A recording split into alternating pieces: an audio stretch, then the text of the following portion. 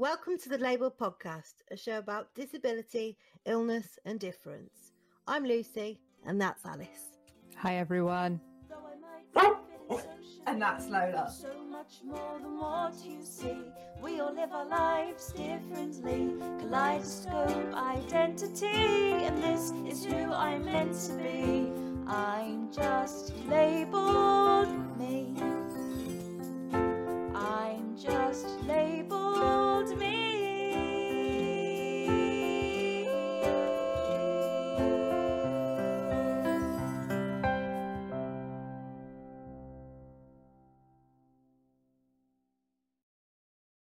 Hi everybody and welcome back to another episode of the Labelled Podcast. Today we have got Kerry, who's come on to have a talk to us about her disability and her identity as the toilet queen. Kerry, do you want to tell us a little bit about yourself? Hello ladies, thank you for having me. I'm Kerry. Most people might know me as obviously the toilet queen. And by campaigning for changing places, I have a rare form of muscular dystrophy called FHL1 gene mutation. So just call me a superhero. Going to say that rolls off the tongue nicely, doesn't it? It does, doesn't it? That's catchy, that, isn't it? For people out there who don't know much about muscular dystrophy and things like that, can you tell us a little bit about your sort of experience of disability, how it impacts you, the things you kind of find difficult? Yeah, I mean, I've gone from being able-bodied to being disabled. So I've kind of experienced both worlds. And I think that's probably when you have something stripped away from you, it can be quite mentally torturing. And I think, that was half of, my downfall at the beginning is the struggle of knowing that I was going to lose the ability to move my arms, to walk, simple things like that. And I've grown up with muscular dystrophy because my mum has muscular dystrophy. So I watched her raise two children while never complaining. I think that's probably why I don't complain, is because she never complained about any of the struggles that she had when she was losing the mobility to drive and walk. And, raising two children is never easy. So having that disability as well and running a house, and it was quite, I know it's quite inspiring to watch my mum, and I think the strength that she had, and that's kind of what I've taken with me, is the strength that she's had. So I don't generally complain about anything unless it's obviously the fact that I can't use the toilet. Yeah, then you will complain. No, Yeah. But I don't see it as complaining.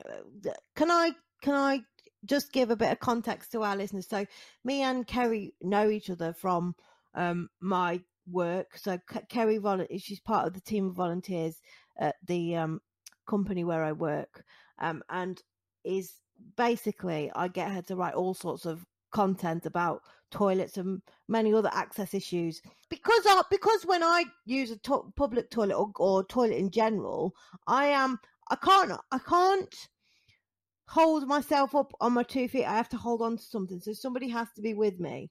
I don't have to get out on the floor and roll around on the floor to pull my everything back on and up, up and down again. So to me, going to the toilet is quite, it's quite easy for me because that's the way we've done it. But it was only when I met you, Kerry, I realised, oh my God, of course there's people out there that can't stand on their own 2 feet and use the toilet so efficiently and quickly. And you do have to lie on the floor. And when I was telling Alice about changing places toilets, and it's to give people a bit more dignity, so they didn't have to roll around on dirty public toilet floors. Alice went, oh my God, because she had, I don't think you'd realise. I hadn't crossed up, I use accessible toilets because I had my guide dog with me, and we wouldn't both fit in a stall, basically. And I spend most of my time going, oh no, that's disgusting. Don't lick the horrible public toilet floor. Yeah. So then the concept, there are people having to, because of the inefficiency of a toilet sort of setup that they don't have the opportunity to go, oh no, actually I'm not going to let the dog lick the floor, I've got to lie on the floor. It is that absolute lack of dignity. It's heartbreaking to think that there are people out there, carers and care providers that are, they're being forced to lay their children, their loved ones, or their boss on the floor just to change them because there isn't an adequate. And I've always said that a standard disabled toilet, or as they call it, inverted brackets, accessible disabled toilet now, is outdated. So outdated that it just needs to be taken. Take it away. Just build a change in places, be over and done with. It's then an accessible toilet, and it's an inclusive toilet for everyone, for any age bracket, for any disability, and it's just a better standard of toilet. It's got more space because the standard size is 12 foot, and that's a large space.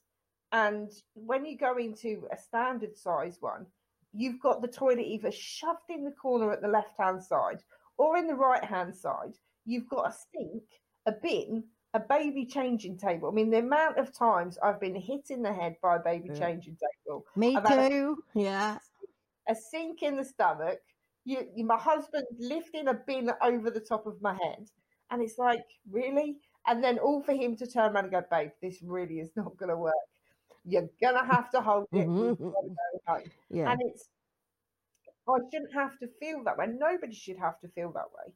Nobody should have to feel like they've got to hold it or not have fluids when they go out, or just say, okay, I can go meet my friends, but I can only be 2 hours because in 2 hours' time, I'm going to need to go to the toilet and I can't go anywhere.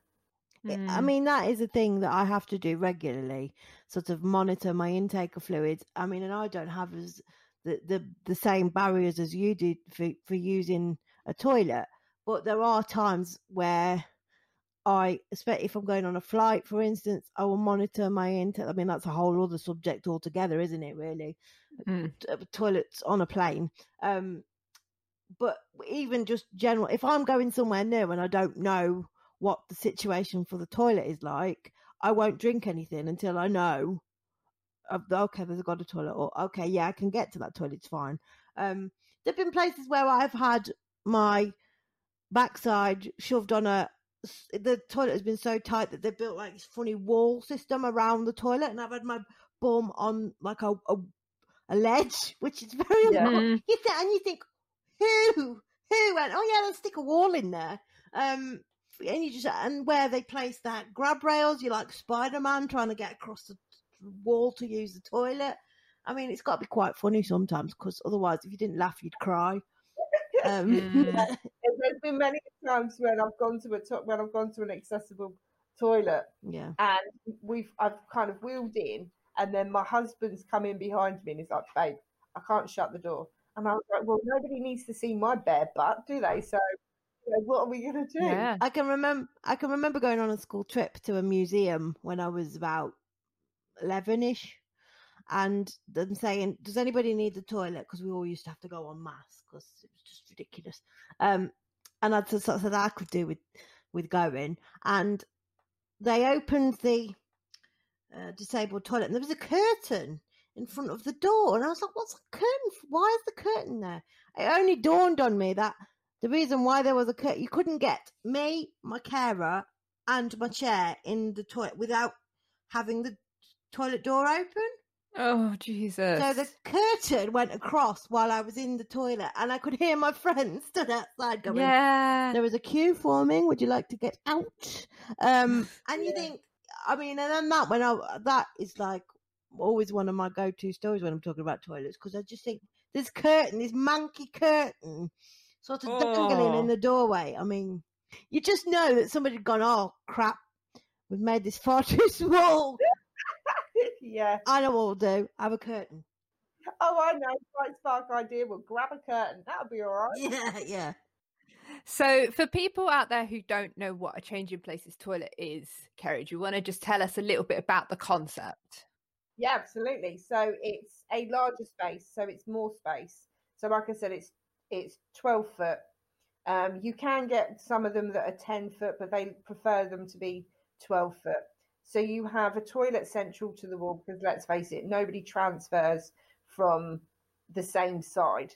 So you've got, equal amounts of space either side of the toilet to make it easier for transfer, if that's what you do. You've got an adult size height adjustable changing bed.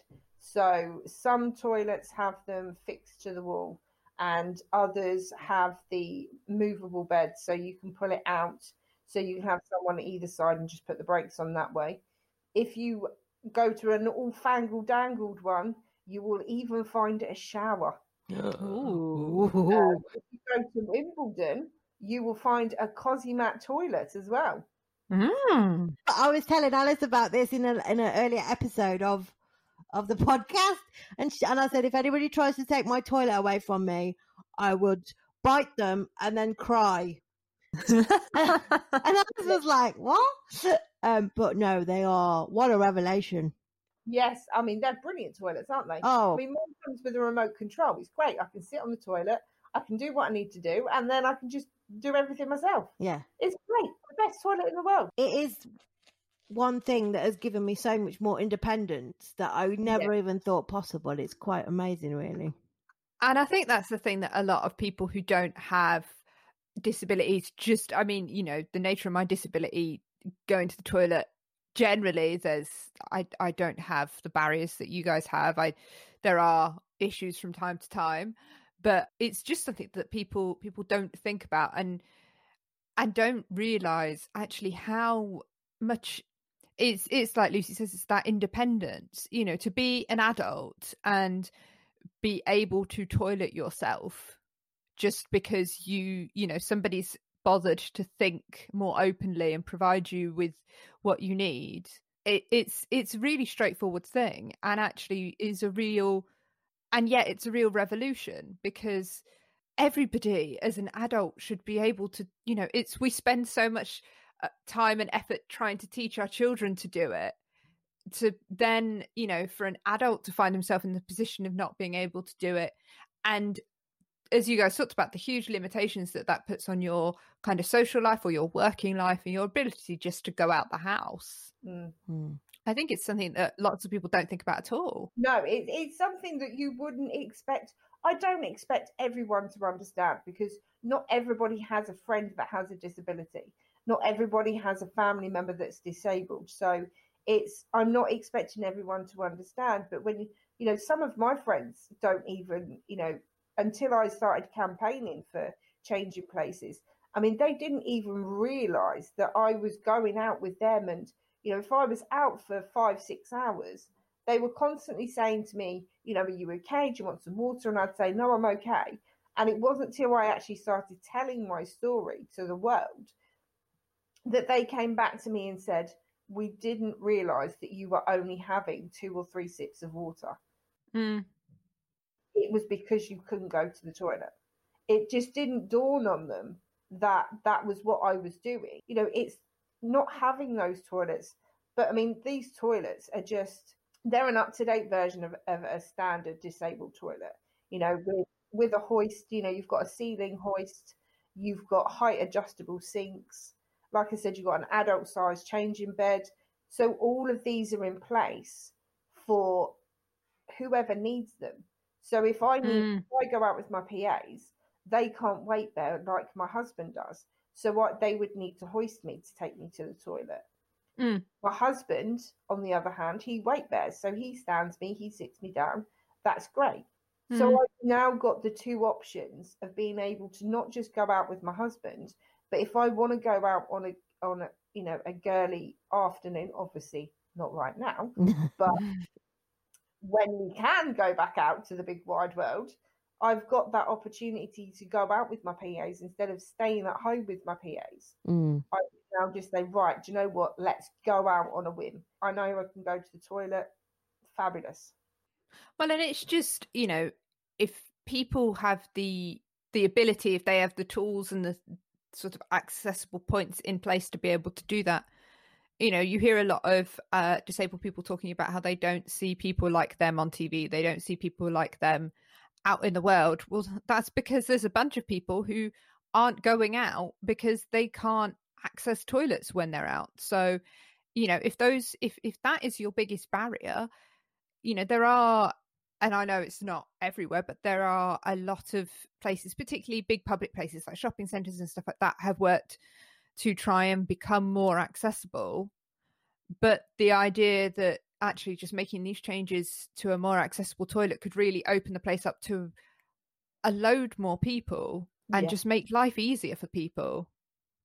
Yeah, no, it would. Yeah, absolutely. Because we are still human beings. You know, when you're a girl and you're a girly girl, you like to go shopping. Who doesn't love to go browsing through the shop? I love to go browsing through the shops, but I like to take my time doing that. But having a time in it to go and meet your friends or to go shopping or even to go food shopping, you know, when there's always that time when you go food shopping and you're hungry and you end up spending 4 hours before you even get to the end of the supermarket. Yeah. And then you're like, oh, I can just stop at the cafe. But if there's no accessible toilet for me to use, then I'm like, right, okay, quick in, let's go, let's do the list, let's get out.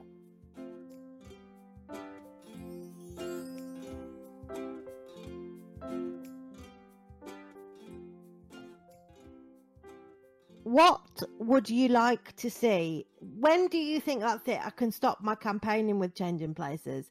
You know, is there a goal in your head where you can go, okay, I can sit back and go, I helped that. And where is the Changing Places campaign now? How much further do you think you've got to go? There's still quite a way to go because there's still only 1,000. I think it's 1,200, maybe 1,108, something like that. Yeah. Available at the moment that are registered. The legislation's now changed when you have a new build. So if there's any new builds, the campaigning world for Changing Places moved heaven and earth, and you know we all did such an amazing job to get the legislation changed. So that any new builds now, they have to have a Changing Places toilet. So that's half our job there is done. So we're not now having to rally round, you know, new places that are being built. It's just now targeting the places that are now built and need them. So cinemas, you know, restaurants, pubs, all those types of places, they still need workplaces. You know, there's still people that need to work that are disabled that need these toilets. I think until there's one in every place that needs one, that'll be when the campaign finishes. Yeah. So I don't know how far off that is, because the government did announce before at the beginning of the year that they were putting aside 30 million for people to go to them and say, we want to build a Changing Places. So that was, you know, amazing as well, which is, you know, a great achievement for everyone. And also hospitals, you know, hospitals need to have Changing Places, because you would think that the one place that would have one would be a hospital. You know, the place that you need to go to get treatment, to be able to go and see your specialist. But no, apparently it's not that case. Unfortunately, I've seen in my sort of day job that upsettingly, it is a lot of places like hospitals, GP surgeries and things like that, where actually a lot of people face the biggest access barriers. Is where you would expect people to be more aware of, you know, supporting people with cognitive differences and things like that. But it's where people can, and I'm a huge fan of the NHS, and I don't want, you know, I always feel as though I'm trying to make excuses for the behaviour of the few bad eggs within the NHS, and everybody's overworked and underpaid and all of those things. But you really think in 2020 that people should be a bit more able to sort of take a step back and go, well, what might this person need that's not immediately obvious to me. Yeah. I went for some kidney stone procedure a few years ago, and when I got onto the ward before they took me down to the sound machine that they put me under, if it hadn't been for my mom being with me, I don't know what they would have done, because they just were like, can you get onto the bed? I was like, well, I can't stand up. They were like, and my mom just went, I'll do it. But if my mom hadn't been there with me, you'd have gone, well, how are we going to do this then, sort of thing. And they were looking at me as if to say, well, can you give us any insight? So it always surprises me when I go into hospital and they're surprised by me. It's like, surprise! It's weird, isn't it? Because I mean, whenever I've gone in and you try and explain to someone, and when I went last year, I went in because I had a little minor operation, but I had to go back in again. And I was sitting, the doctor came over to me in A&E, and he was like, right, okay, I need you to push yourself forward. I can't do that. I haven't got the strength. I've got muscular dystrophy. Right, okay, can you grab hold of the side rail and pull yourself up? I can't do that. I haven't got the muscle strength. And it's like the lights weren't quite switching on. No, it's like on a dimmer switch. Yeah. It's like, can you help? And he's like, oh, so you can't move yourself at all? Hey, yeah. well, Give that man a washing machine. where's Watson? I once went to the what's it called, optometry A&E. A&E. I hospital. And and I went into the A&E because I was experiencing unusual flashing lights. I always get flashing lights, but these ones were new, and I didn't really think anything of it. And I rung my high street optician, and they just sort of went, we have to say any changes, we have to say go to the hospital, because if we don't, and your eye falls out, then we get sued. So I went to the hospital, and I can remember sitting in the triage bit of the IA&E, and there is a nurse standing in front of me going, follow my finger, and going like this. And I was like, I can't see your finger. And she was like, you can't see my finger. And I was like, no, like, this isn't, like, that's not unusual. I was like, I can never see your finger. I was like, can I just talk to a grown-up, please? Because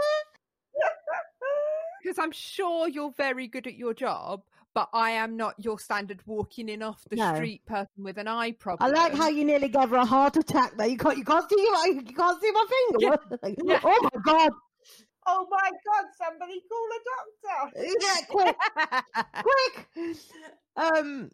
Yeah, it always amazes me how they're just surprised by us, like, hiya.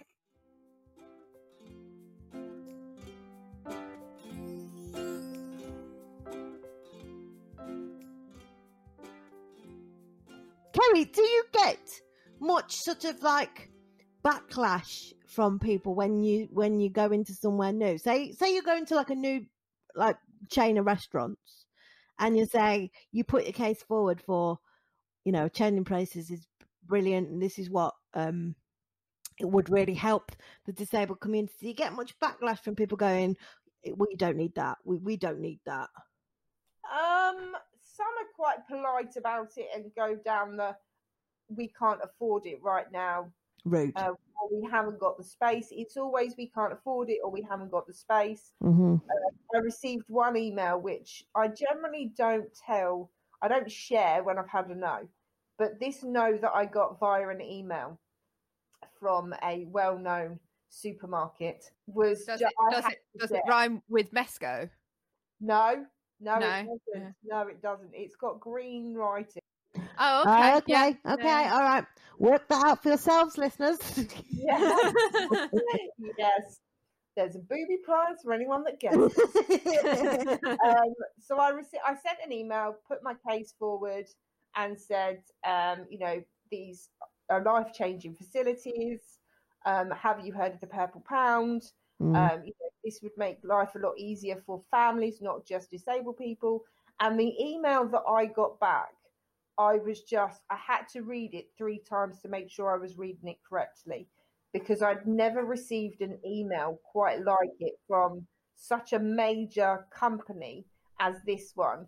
So along the lines of, she said that they would never build a changing places toilet unless they were forced to build a changing places toilet. I'm not shopping in that supermarket with green writing again. Yeah, and I was like, I need to share this. I need to share it. I need to tag them, and I need to see if there is a response. And I responded to her, and I said, I can't believe that you've just sent this back. You know, your wording is just, it's disgusting. You know, all I'm asking for is a simple yes and no. And within half an hour of me sharing it to the world, I received a phone call. Hi, Kerry, it's such and such. I work for the CEO of the Green Writing. Very, very nearly. We would just like to apologise for the email that you received. And I was like, okay. So it's taken you half an hour. It didn't take long. No. Because so many people were commenting and saying how disgusted they were. Yeah. But they were really seeing it because I tagged them in it. Because I thought, you know, you've got a right to respond. Yeah. Yep. And I mean, 6 months down the line, they were still trying to sort out whether they were going to build one. And I was being fobbed off quite a lot. And in the end, it came back with that they were looking into it, but they wanted to trial them first to see whether they work. How do you trial a changing places if you've not got one? I don't know. I mean, maybe they're... And surely the evidence of the 1,200 odd toilets that are being successfully used across the country already is evidence of them being working.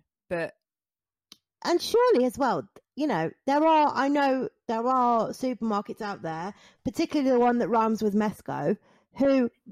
Mesco's have been very, very good. Yes, they have. They have. Whenever I see a post, I'm like, yes, can you get one near me, please? So they have been very good and very supportive. I know that. So surely other supermarkets must look to Mesco's. You can't not notice how many that Mesco's have actually built. Yeah. You know, we're very close to announcing the 100th one. And that's more than any actually other one that anyone has built. I mean, they're literally topping the list of, you know, and there's 4 supermarkets that have none. Wow.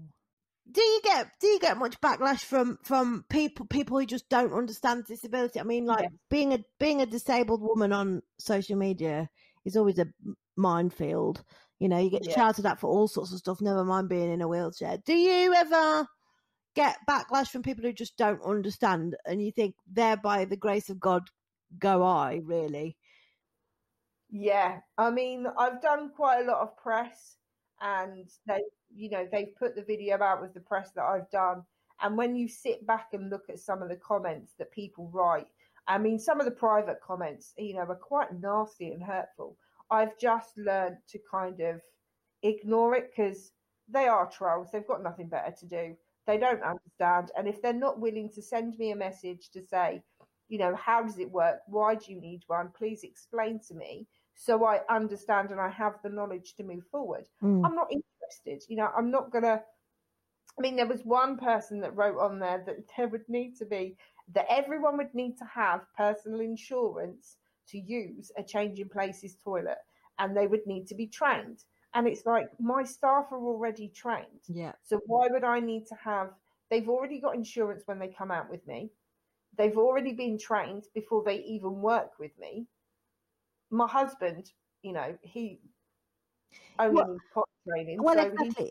If it's your husband, they're family, aren't they? And you would... Yeah, it's family, yeah. Yeah, so, you know, they're not going to go, can you just sign this before I do this? Because otherwise I'm going to sue you. Because otherwise it's going to make Christmas dinner very awkward, isn't it?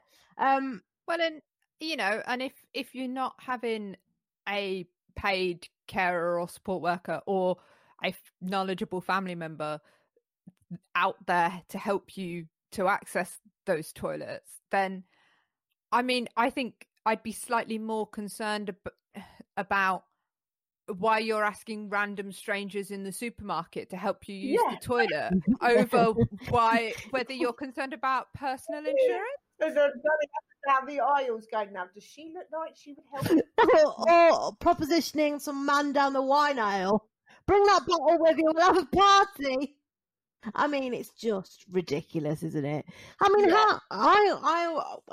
we were talking about this earlier in the week, weren't we, Alice, about people who are campaigning on certain issues. So I am on social media, but I wouldn't really necessarily call myself a campaigner for things because I haven't really aligned myself to like a particular cause. What I do is I'm a very active and out there disabled person who I think being a positive role model on social media, just talking about your life in general, is one thing, but being a campaigner and having that armor on constantly to go, do you know what, doesn't bother me, I'm going to carry on, how on earth do you find the energy? Because this is what gets me, the energy just to keep going.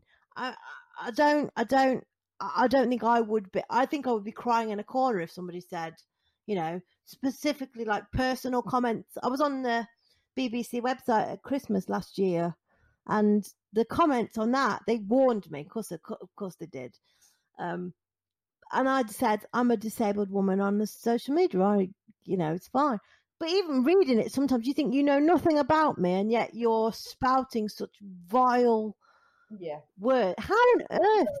Opinion, don't they? Yeah. And that's the thing, is they have such a big opinion of something that they don't actually know anything about. Yeah. And it's that, isn't it, that they're not willing to understand, they're not willing to learn, but they are very, very willing to tell us how they feel. Yeah. And sometimes it is a case of taking a step back and saying, do you know what, you don't understand, you're not willing to understand. And my favourite saying is, you can't argue with stupid. Very true. What is the point in me? I can argue back with the best of people, and I could take it to the next level if I wanted to, and I wanted to argue back. But I sometimes sit there and think, really? That's the egg that got through, and that's the sperm that got through. So much for natural selection. Yeah, if that's the way you want to go, crack on. I'm really not that bothered. I'm going to carry on. Sometimes it can be very hurtful. And I do have to take a step back every now and then, because it can build up when it's so constant. It's daily that. And I did start to find myself stepping on tiptoes and worried about whether I was going to, upset the disabled world or, upset the non-disabled world. And then one day I just kind of woke up and gone, do you know what? It's my life. Yeah. It's my life. It's everybody else's life. Why should we be the ones that are left behind just because you don't want to understand? I think that's one of the things that I'm quite aware of being on social media, and is that I feel, because my experience of disability is very limited to my experience of disability, I really worry that I'm going to say something that is going to be offensive or is not understanding of people's different needs, people with different needs. The changing places toilet idea, something never crossed my mind, because it's just not something I've ever found myself in a position to need to think about. And now that I know about it, I'm going to be much more aware and sort of and see it and see when it's not there. But I think I worry about sticking my neck out sometimes and just having people go, particularly knowledgeable people, sort of bombard you and say, you're wrong. And so I think it takes a lot of guts, even when you feel like you know what you're campaigning about, you're knowledgeable and you want to take a stand on something that you're really passionate about. When you're already, as you say, feeling like you're sort of tiptoeing around and standing on eggshells, and even those people who you thought were your allies are coming out against you sometimes. It's, it's hard to not just retreat and go, is my mental health and my personal experience right here, right now, more important to me than the wider issue that I'm campaigning for? Yeah, no, absolutely. And you do sometimes need to, your mental health is always, you're already battling having a disability. So you're battling yourself every single day with a disability because of the barriers that you face. And then when you go and add another barrier that you're campaigning for, and the backlash that you get from that sometimes of, oh, they're so expensive. Oh, look, the disabled community are draining the funds again. Yeah. It does become quite mentally draining. And yeah, sometimes you do have to take a step back and say, okay, 24 hours out, a week out, and then I'll come back strong. I generally only need 24 hours where I phone my friends up and go, you'll never guess what someone's wrote. And then my friends are like, you're doing amazing. It's great. Don't listen to them. They don't understand. And then that's it. I'm fine. Yeah.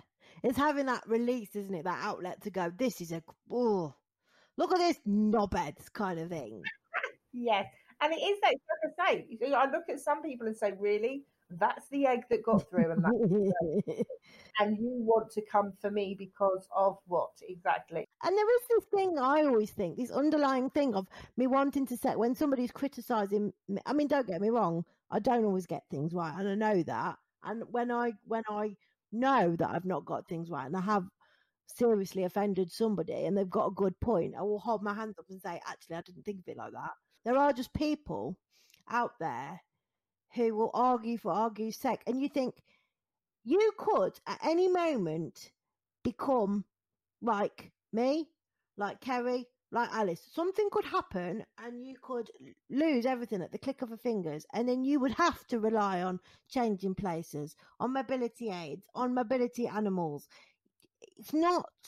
Disability is the one minority group that anybody can fall into at any time. Yeah. And God forbid, thereby the grace of God go I. Do you know what I mean? That's what I always want to say, but I think I can't say that's too harsh. Because it's almost like... I don't know, though, because, it may make them sit down and think about it, because there is that saying, isn't there, that I've heard a few times people say, they're 3 accidents away, or they're 3, something away from, being disabled themselves. Yeah. And sometimes it is that comment that makes people actually say, oh, okay, yeah, well, you are right in what you're saying. And nobody wants to go out and, offend anybody. No. But at some stage, we're going to offend someone at some stage, and they're going to offend us. It's just, it seems to be we're always willing to say, okay, we apologise, we've offended you. But, nobody else seems to want to come forward and say to us when they've offended us, I'm sorry, I'm sorry we said what we said. We now understand. They'll just go, well, yeah, whatever. Yeah. And move on to the next thing. Yeah. The next person in the line. Yeah. It is, I don't get very easily offended. I don't know about you, Kerry. Not really. There is always like a line to me of, okay, that's offensive. All right, so just hush your noise now because that's offensive, and I'm going to start kick off. And I get like a rhino face. That I give them a look, and it's like, this is your warning shot. One more, and you've had it. Do you find in your experiences that people are willing to go, I'm really sorry, or do you find that sometimes people are scared of saying anything because you might get offended? Because I do. Yeah. Either one way or the other. Yeah, they won't say anything. They'll retreat. They'll just go, and then change the subject. There'll never be oh, okay, I'm sorry. It will just be, there's a time and a place to say things, and then there's a time not to say things. And it seems to be that we're already struggling with the general public in the non-disabled world to not talk to us. They already struggle to strike up a conversation with us because they don't know how to speak to us. They don't see us as being red-blooded human beings. They see the disability, and that's all they see. They see the wheelchair. They see the guide dog. they see the white cane, they see, the dark glasses, they see anything but the human that's sitting or standing in front of them. Yeah. And they struggle, and I don't understand how they struggle. And it's like when you go out, I mean, how many people can turn around and say that they've left their house because they're just going shopping, or they're just meeting their friends, or they're going to the cinema, or out to dinner on a date night, and somebody always turns around and goes, "Oh, it's so lovely to see you out." It's like, really? Yeah. That's the first word that came out of your mouth. You turned around and said, "Oh, where are you going? What are you up to?" It's the sympathetic head tilt and the overly big grin that gets me. Like, hello, how are you? Or the shouting. Yeah, it's the shouting. Hi, how are you? Yeah. I'd be better if you stopped shouting at me. Please. Yes, what's that about? I know, it's and when you tell, do you often find as well that when you tell people these stories, they don't able-bodied, non-disabled people these stories, like of something somebody said to you when you're in the pub or whatever, they don't believe you? Yeah. Do you ever get that? Because I get that quite a lot, and you think, why are you questioning me? I know what I saw, I know what I heard. Why don't you just believe me? Or like they won't believe. Do you ever get it as well when you're doing Changing Places campaign and then people don't believe that it's that much of a trauma to go to the toilet for you? Do you ever come across that? Yeah, but I tend to kind of get from that. A lot of people come back with, well, they're shutting public toilets down, so it's hard for us as well. Okay, yeah, totally. I totally understand where you're coming from. It's such a struggle for you to find a McDonald's and go to the toilet, for you to go to anywhere that has a standard toilet. It's really hard for you because they're shutting the public toilets down. Yeah, I would like those people to stop a second and go, okay, well, imagine if they shut every single toilet that was outside your house. Yeah. Now imagine what it's like going out on not even a day out. Imagine what it's like going out for a couple hours, knowing that, because sometimes, you suddenly go, oh, I shouldn't have had that extra glass of water. And you've only got 10 minutes before you're going to be sort of, oh, I really need to wee. And if your house is half an hour away from your city centre, what are you supposed to do? And it's just that, this isn't a question of going, there are less places for us to go. This is, it's more dire than that. There are sometimes no places. There may be one place which is shared by 150 people, and if you're caught short, then absolutely, yeah. And I have openly admitted I have been caught short many times before, many times when we've gone out and the toilet's just not been suitable enough, and I've held and we're so far away from home that we've walked to the city centre, which is probably about 35 minutes away from my house, and we've literally got to the door and I just can't hold it anymore. No. There's just it, and it's that state of you're scared when you go out if there's not an accessible toilet, that if you drink too much you're either going to have an accident or you're going to make yourself have a water infection. And it's those things, kidney stones, all those types of things that you're medically putting yourself in danger of, and dehydration. My hair's fallen out before because I've been so dehydrated. I've had accidents, and it's not embarrassing is the word, but it's also your dignity's gone. Yeah. Because you're so scared of people knowing, and it's like someone looks at you like, oh my God, they know. I just want to get out of here. They know, and your anxiety takes over, and the embarrassment takes over that you just you just want to leave wherever it is. You just want to go back to your safe haven, which is your home, where you know you've got a toilet. But that's no way to live. It's no way to live where you're like, right, okay, I can't go to the toilet out, so I'm staying at home. That's all I'm doing. I'm staying at home. I'm not going to live my life. Why should we be put in that position of not having the right to live our life, how we choose to live our life? Because at the moment, our life is being chose for us because there isn't an accessible toilet. Do you think that by the sort of sheer nature of the thing that you're talking about, you know, it's toilets, do you think that there are people who are, because it's toilets, less kind of willing to talk about it, or even disabled people who don't want to kind of jump on that campaign because they don't want to be known as the toilet queen? They don't want to have that association of being the person who's always talking about toilets. Yeah, basically, do you come across disabled people who don't want to talk about the fact that they go to the toilet like everybody else? I haven't. They privately message me, or if I've wrote a post and I've posted it on the disability sites, and if it's private, they tend to kind of talk about it.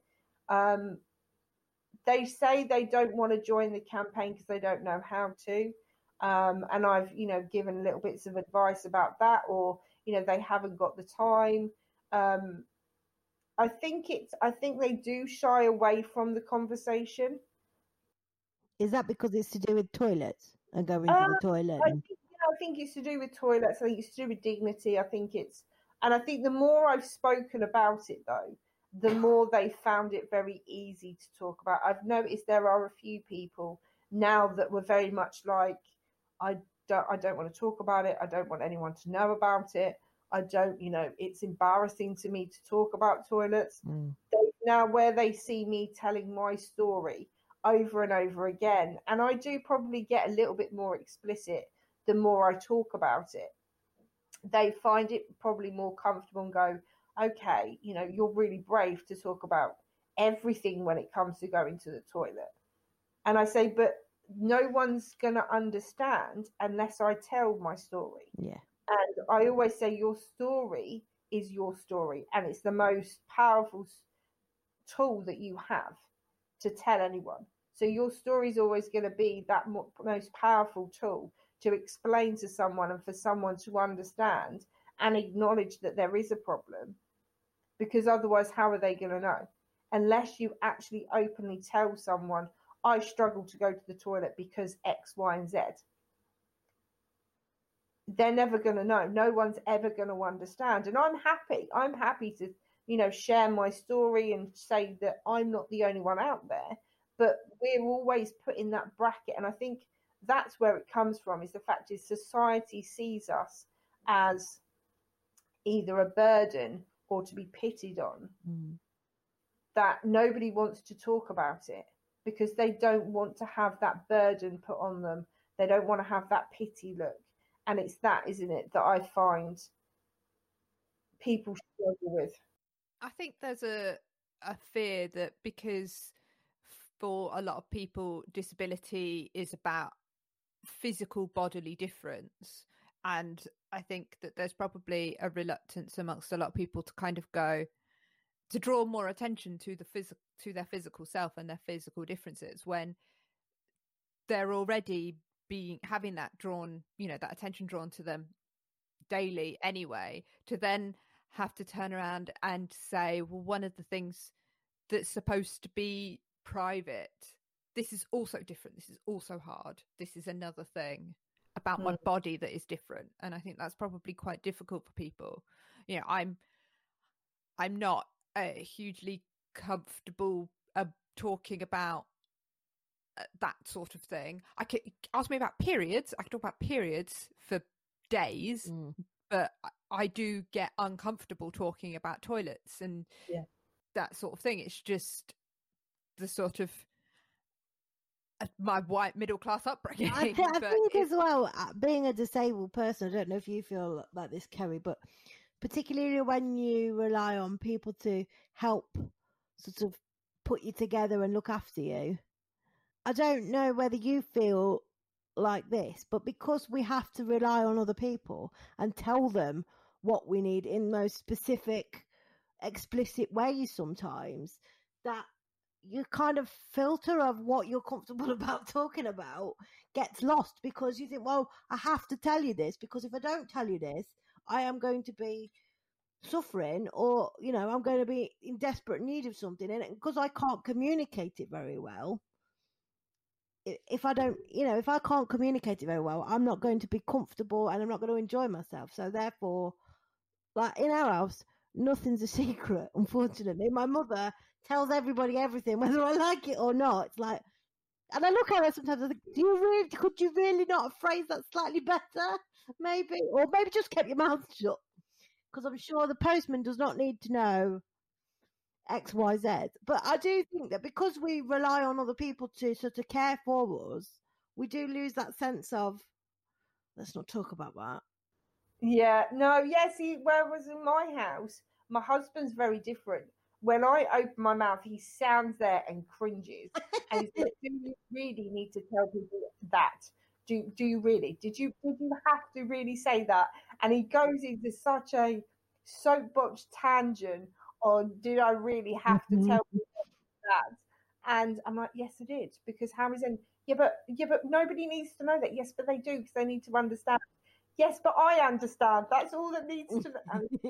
I think we're sort of conditioned, actually, with a lot of, you know, what Lucy was saying about you have that discomfort, and so you need people to know about it. I think actually a lot of people are conditioned to be more, to, you know, it's better to be physically uncomfortable than to make other people feel sort of awkward and emotionally uncomfortable and ashamed.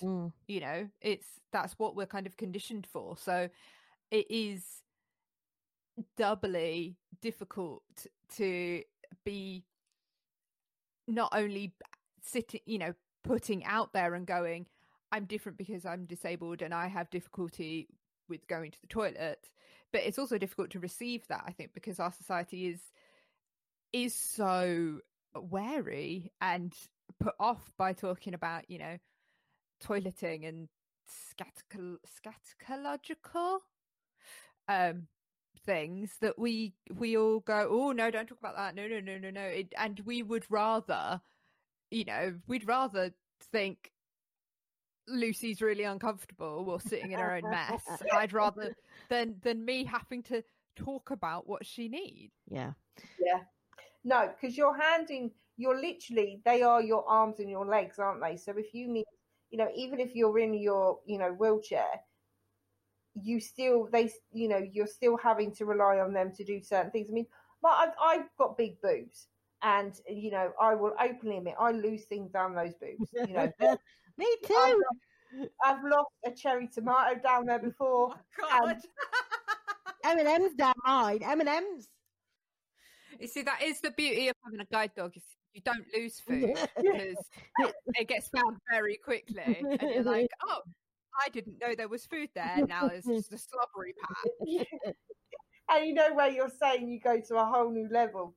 Both my PAs, you know, I will openly admit, they give me a tea towel and I say, seriously, what are you trying to say? And they're like, we know, you know exactly what we're trying to say right now. There's been many times when they've had to fish things out from my boobs, and it is you're relying on them, and it is, you feel comfortable. If you weren't comfortable, you wouldn't do it. No. But I must admit, I don't know about you two, but sometimes I do like to say things to different people that know me, that have only just met me, and when they give you that face, you say something quite personal, and their face is like horrified. Yeah, it's like that horrified face of, oh my God, she just said that.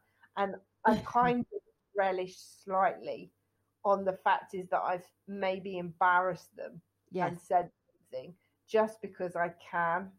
You know, that what you were saying about kind of embarrassing and shocking people, I think that can be quite powerful, because it also, you know, people are going to fucking remember that.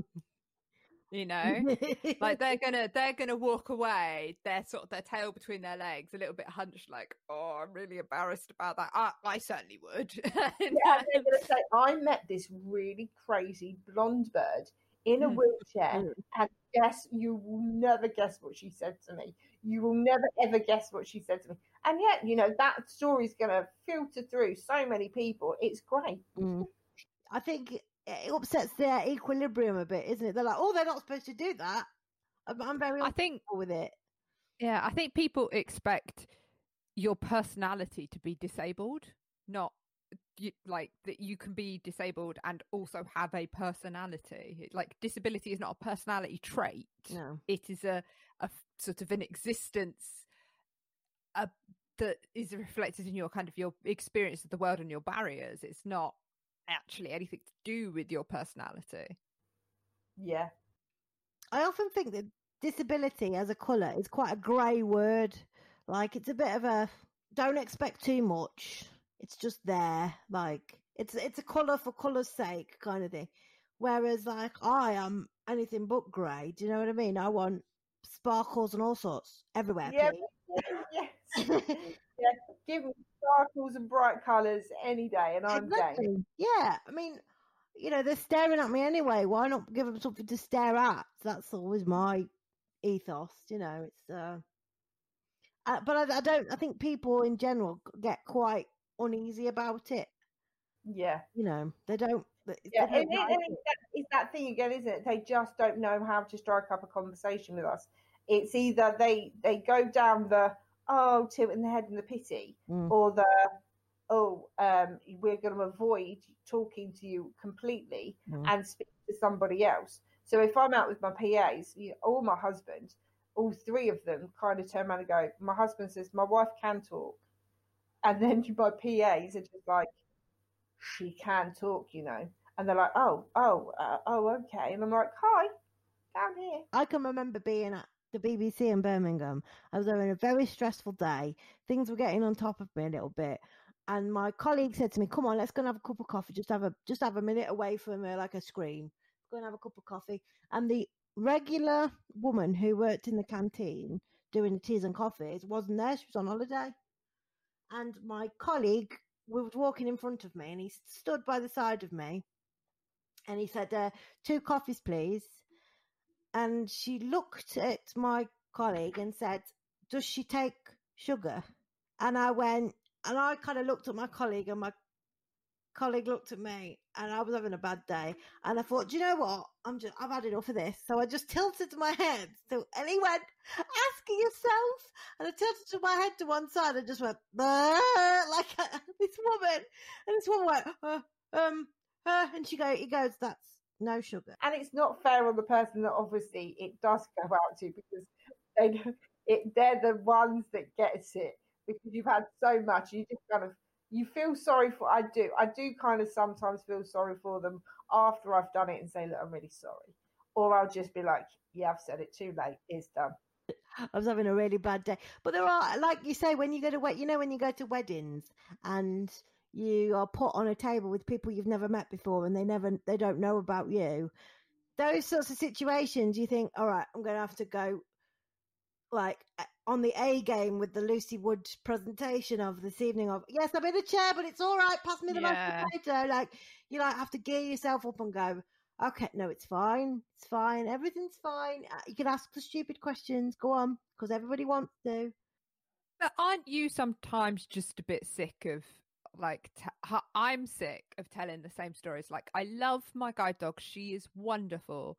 But there are sometimes days where I'm just like, somebody is going to ask me how old she is or how long I've had her, and I'm going to have to tell you the whole story. Yeah. And I just can't be asked. And I just kind of want to go, no, she's not a guide dog. She's a vicious attack dog. She's wearing a harness so that I can hold her back because she's trained to go straight for the ball. I wonder what you're going to say then. Like, if you do that, we need video footage. Yeah, I sometimes think I'm not in the mood for this today, but then you can't necessarily just switch it on and off.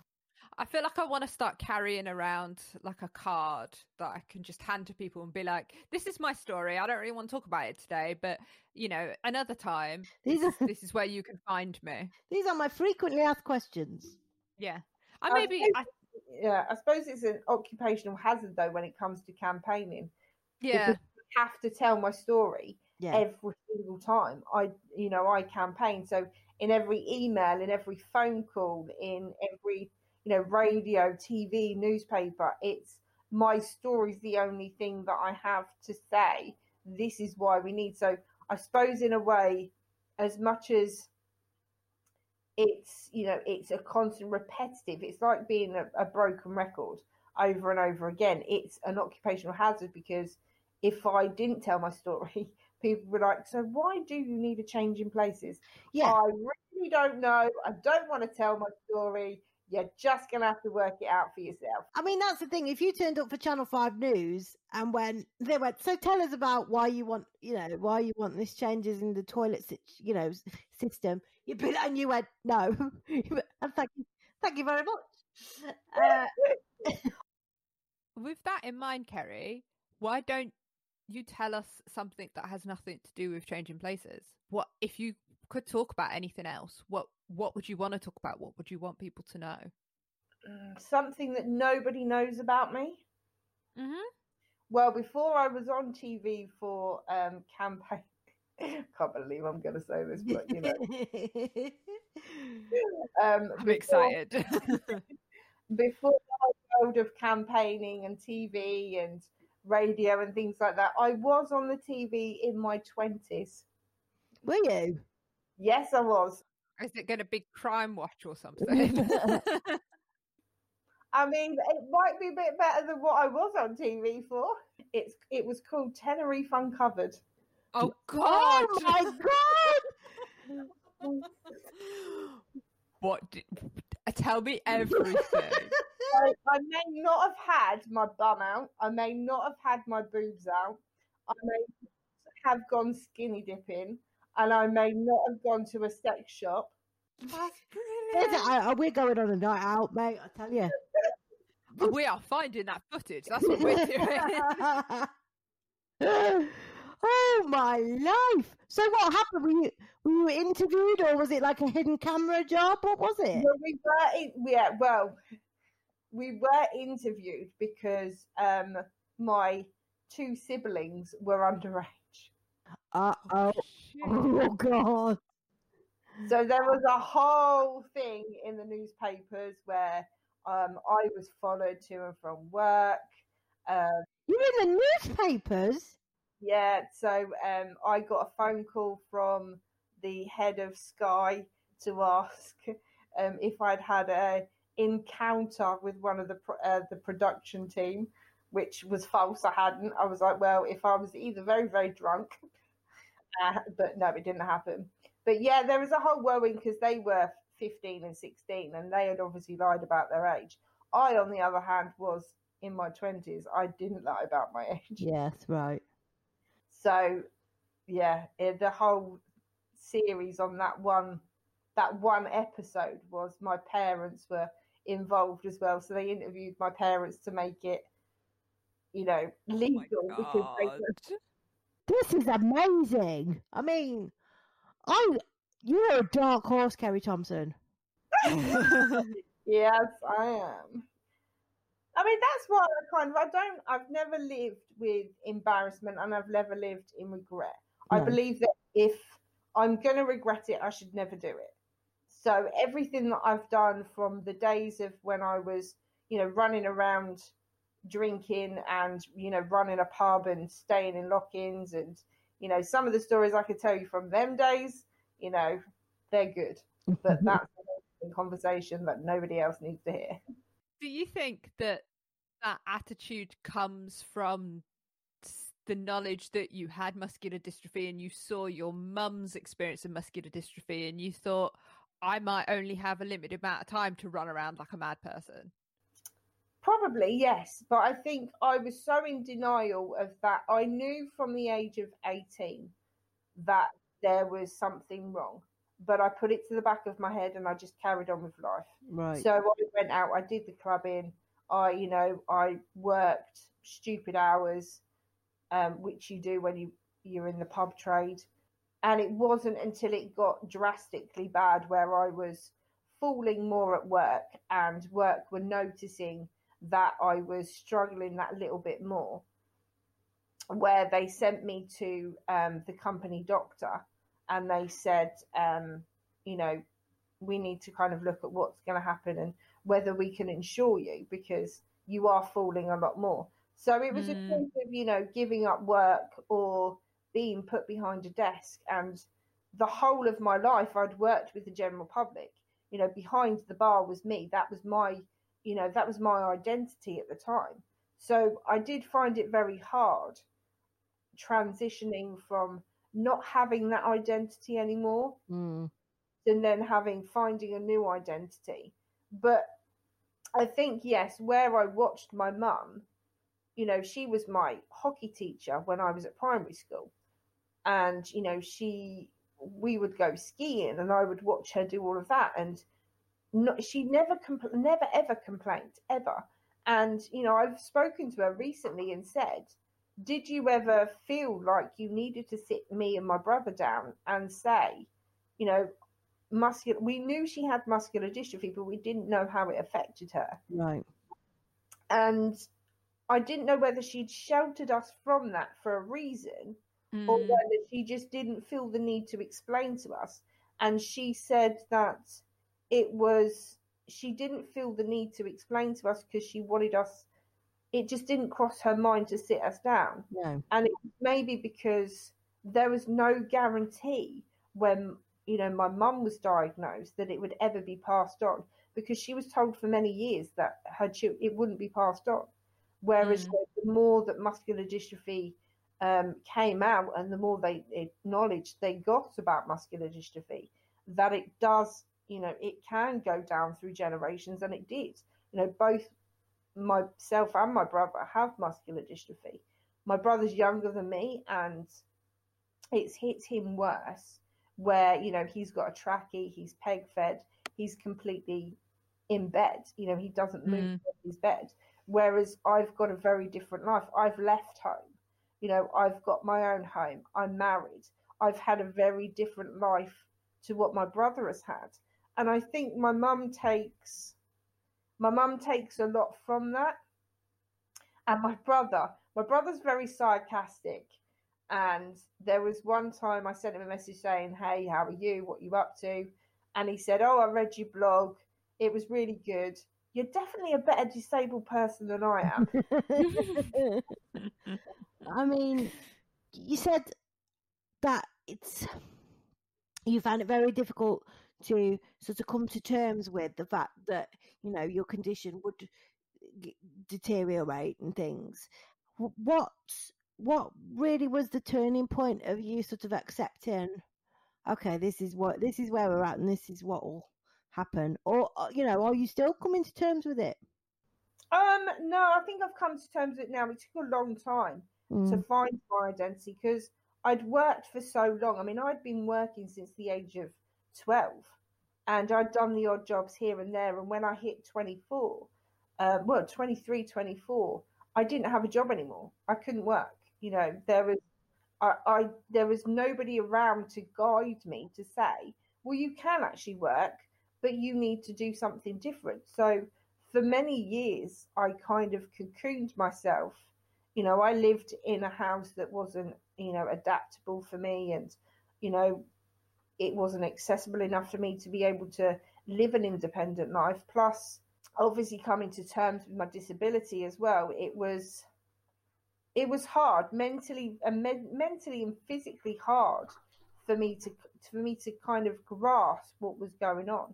Losing the ability to walk, you know, losing the ability to even do washing up and scratch your own nose.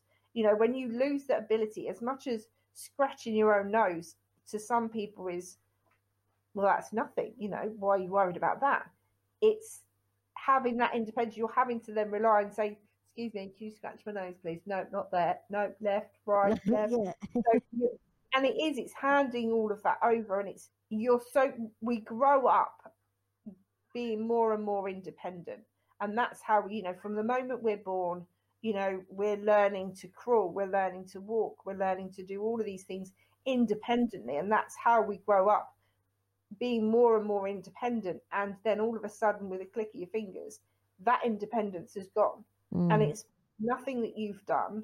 It's just because you've got a disease that's eating away, you know, making your muscles weaker and weaker and weaker, that you have to learn to change your mindset. And for a very long time, I mean, I've been through countless therapy, you know, therapy where they've said, you know, stop watering other people's, you know, flowers. Think about yourself and think about how you know, sorry. Have you got a cat in the background? Yeah, she's like looking at me right now going, I'm going to walk across you. Any second now, going, no, come here. Come here. No, you have to. It took a while. I mean, I was on antidepressants for probably about a year. And 2 years previous to that, I was in very denial. And my husband was very worried because when he met me, I was still walking, I was still doing things, I was cooking, I was cleaning. You know, we were in I hate to say a normal relationship, but we were in that kind of relationship where we were getting to know each other. Then all of a sudden, our relationship changed. I needed him more. And I never asked him to step in and say, when I was tired, you know, can you stand me so I can go to bed? You know, can you help me lift my arm? Can you do this? He stepped in and did that. And I think having him around and kind of gearing me, he has a tendency to kind of say, here she comes. Hello. He always has the tendency to say, man up. Whenever something happens or when I lose the ability or I get frustrated, he looks at me and he just says, man up, you've got this. Yeah. And I think it was just one day I woke up and I was like, what am I doing? I've got this. I can do this. I can still be independent. I can still do what I need to do. I'm just going to have to take the long route about things. And I think it was that. It was just a switch in my head.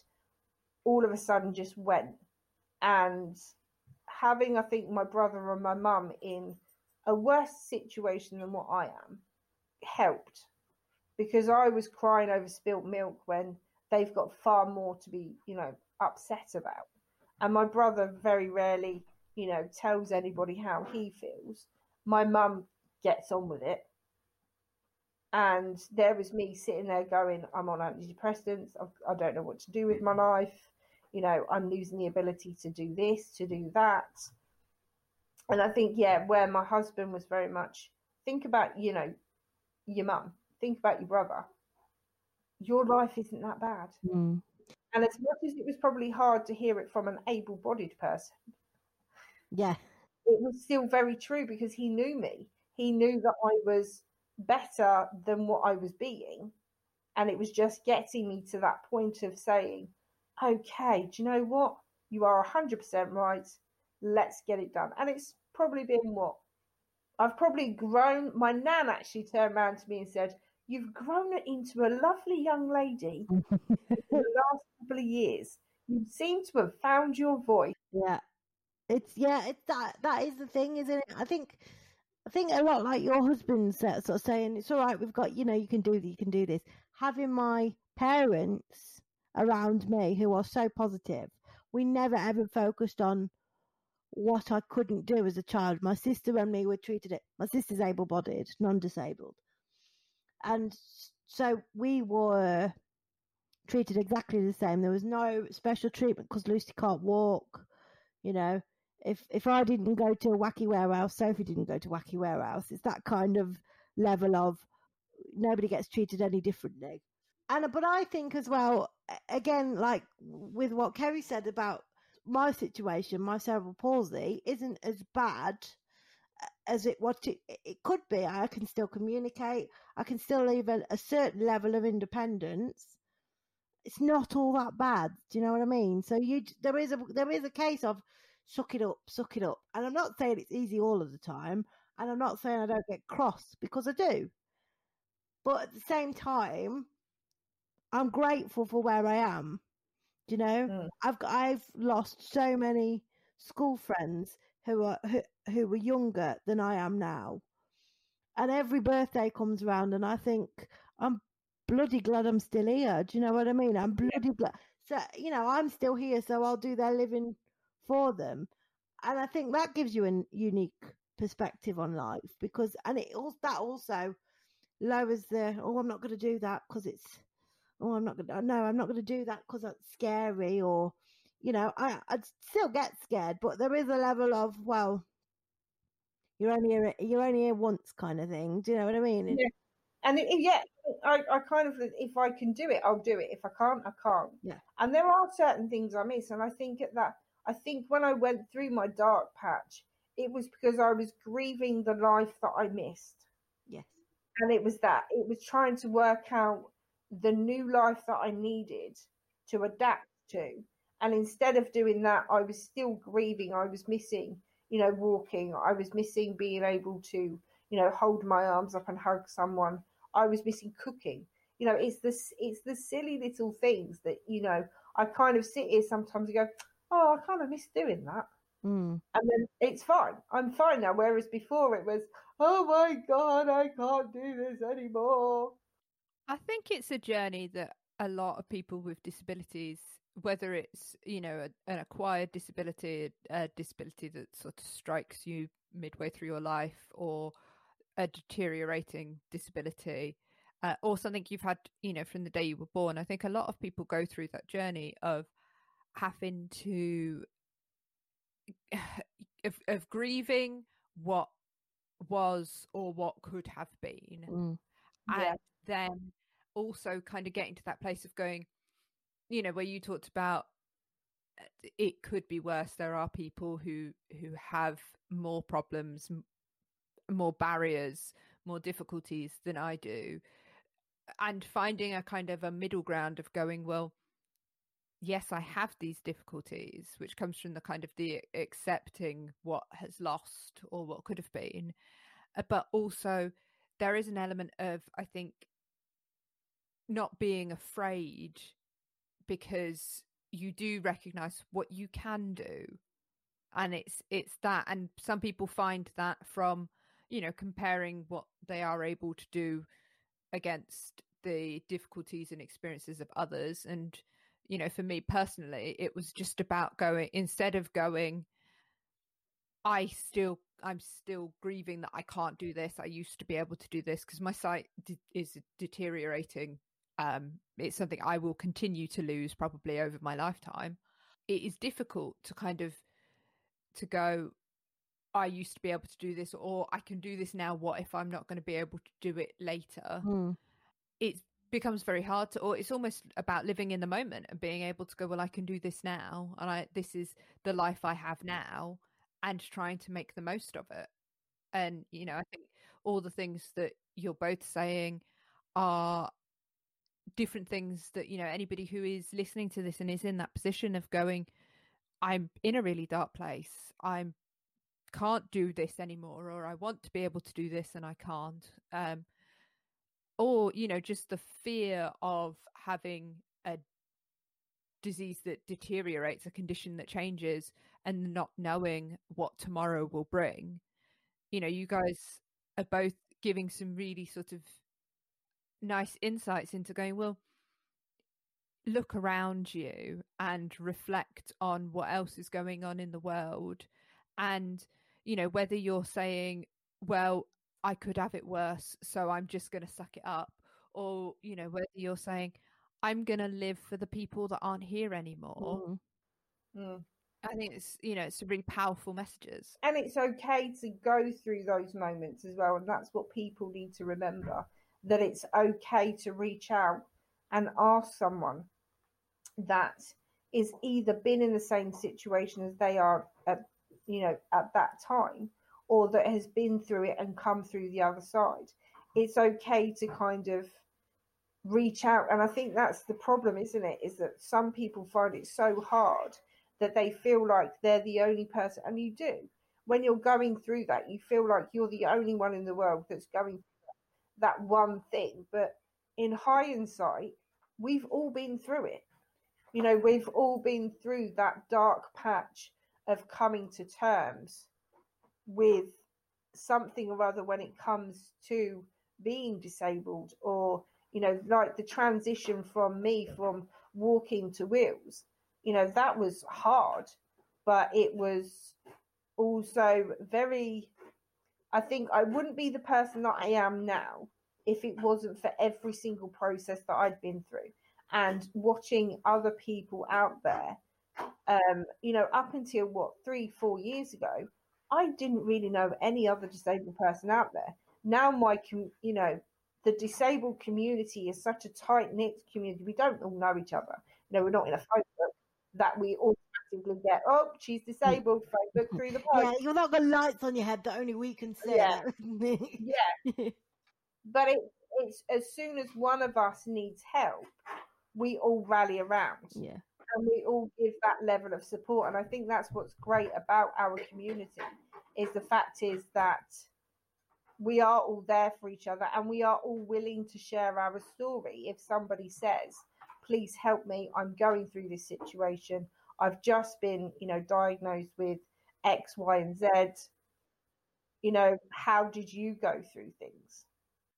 I also think it's really important just to kind of flag for anybody who is listening that we also know that for some people it's not something that you ever really come to terms with. You know, for me, because I don't know what's going to happen in the future with my sight, it is kind of a changing beast. So there is an ongoing element of grieving, and an ongoing element of, you know, every day or every week or whatever it is, you have to kind of refocus and readjust and go, nope, I can still do this, and that is okay. That never being, you know, living the rest of your life as a person with a disability and never being happy about it, and never feeling as though you've accepted it, is also okay. But you just need to make sure that you're kind of caring for yourself and caring for the other people within your community at the same time. Yeah, absolutely. Kerry, you blog as part of the MD bloggers crew, don't you? So that's other people who've got muscular dystrophy, is that right? Yes, there's 5 of us, and we've all got different types of muscular dystrophy. And, you know, I think it's great that we've all become friends through the same, you know, we're all bloggers. It was originally started by 4 of us, all 4 females, and then we brought the lovely Ross into it, and he just kind of, he gives a different level of what we can give. You know, he's the cheeky chappy that I'm definitely conscious that we're a slightly woman-heavy podcast so far, so I do think it is important to get that male voice in the disabled community. Ross, if you're listening to this, give us a call. Definitely. He would be absolutely amazing to get on for sure, because he just has me in stitches all the time. Yeah. And I can confirm, I know Ross, and he honestly, when we found him as part of our volunteer network, I was like, this man is gold. Can I come and move in with you, please, Ross? No, I think he would definitely be a good voice to speak to. Yeah. But, so you obviously find great comfort in talking to people who are bloggers and who've got the same sort of condition. And I would imagine it's a very tight support network, is it, when you're really struggling or finding low periods? Yeah, it is. I mean, it's. I mean, I started blogging solely because I needed to voice, you know, how I was feeling inside. Yeah. It was kind of like a free therapy session for me, and then it grew from there. And you know, I met, you know, different bloggers that were doing different things for, you know, in the disability world, in, you know, the non-disability world. So it grew from that, and I was receiving messages when I was writing down how I was feeling and how I was coping with things, and, you know, how I transitioned from walking to wheels. And when people were emailing me or putting comments on there saying, oh my God, you know, this has helped me so much, my blog very much changed. It then wasn't for me. It was then to if I can help one person out there that's going through the same situation as me, then I would be happy. You know, that would mean the world to me. And when I receive messages to say, you know, thank you very much for writing what you've written, and you know, there's all different contexts on there too. You know, the feeling of abandonment from my father to, you know, like I've said, changing places and struggling with toilets, to tips on how to deal with anxiety. And I think that sharing any story that you have when it comes to anything is a great thing, and it will help at least one person. It's just more evidence that, you know, disability isn't your personality. It's not all of who you are. It's, you know, you've got a blog that's about, as you say, a lot of different complex issues, and one of them is disability, and one of them is about how your disability sort of intersects and interacts with the rest of the world. But you also have a wealth of other feelings and experiences. Yeah. And I think that's one of the things it's probably the coolest thing about stuff like blogs and vlogs and podcasts, is that it gives people the opportunity to see a more rounded version of difference and outlooks. Whereas, you know, we have been really stuck with those very one-sided representations of disability and difference for such a long time. I haven't got muscular dystrophy, Kerry, but can I join your crew anyway, please? Because I think everybody needs a Kerry Thompson in their life. Oh, thanks. Oh, bless you. Oh, I didn't dare to say that. And do you know what? There's obviously, being married, I took my husband's name. And when obviously all of this started off, if you ask my husband, when there's ever anything in the newspapers or on the TV, and he's standing in front of me right now, kind of dancing away, because he will constantly turn around and say, look, Thompson. Look, there's my wife. There's my name. There's my wife. Look how amazing she is. She's doing a fantastic job. There's the name Thompson, and that's all because of him. And it's that. It's like, you carry on putting my name out there, baby. I wasn't going to call him out on his slightly sexist man up term because, you know. I mean, he struggles now. If you ask him, I'll say, how do you get through a day? And he will turn around and say, I've got you. Oh. And the sweetest thing, I just think, seriously. I think if you asked my husband how does he get through a day, he'd probably say, I've got the dog. All right, Kerry, thank you. This has been a really great chat. I think we've kind of covered a lot of really interesting things. Do you want to take the opportunity to sort of plug where we can find the MD Bloggers crew and where we can find you and stuff like that? Yeah, absolutely. You can find the MD Bloggers crew on Twitter. You can also find me on Twitter and Facebook. My blog is called My Life Kerry's Way. You will find me on Instagram as well, on My Life Kerry's Way. Come give me a follow. Come say hi. Share your stories with me. I'm, happy to meet everyone and anyone. And where can we find the Changing Places toilet campaign? You can find that online. That's on Twitter.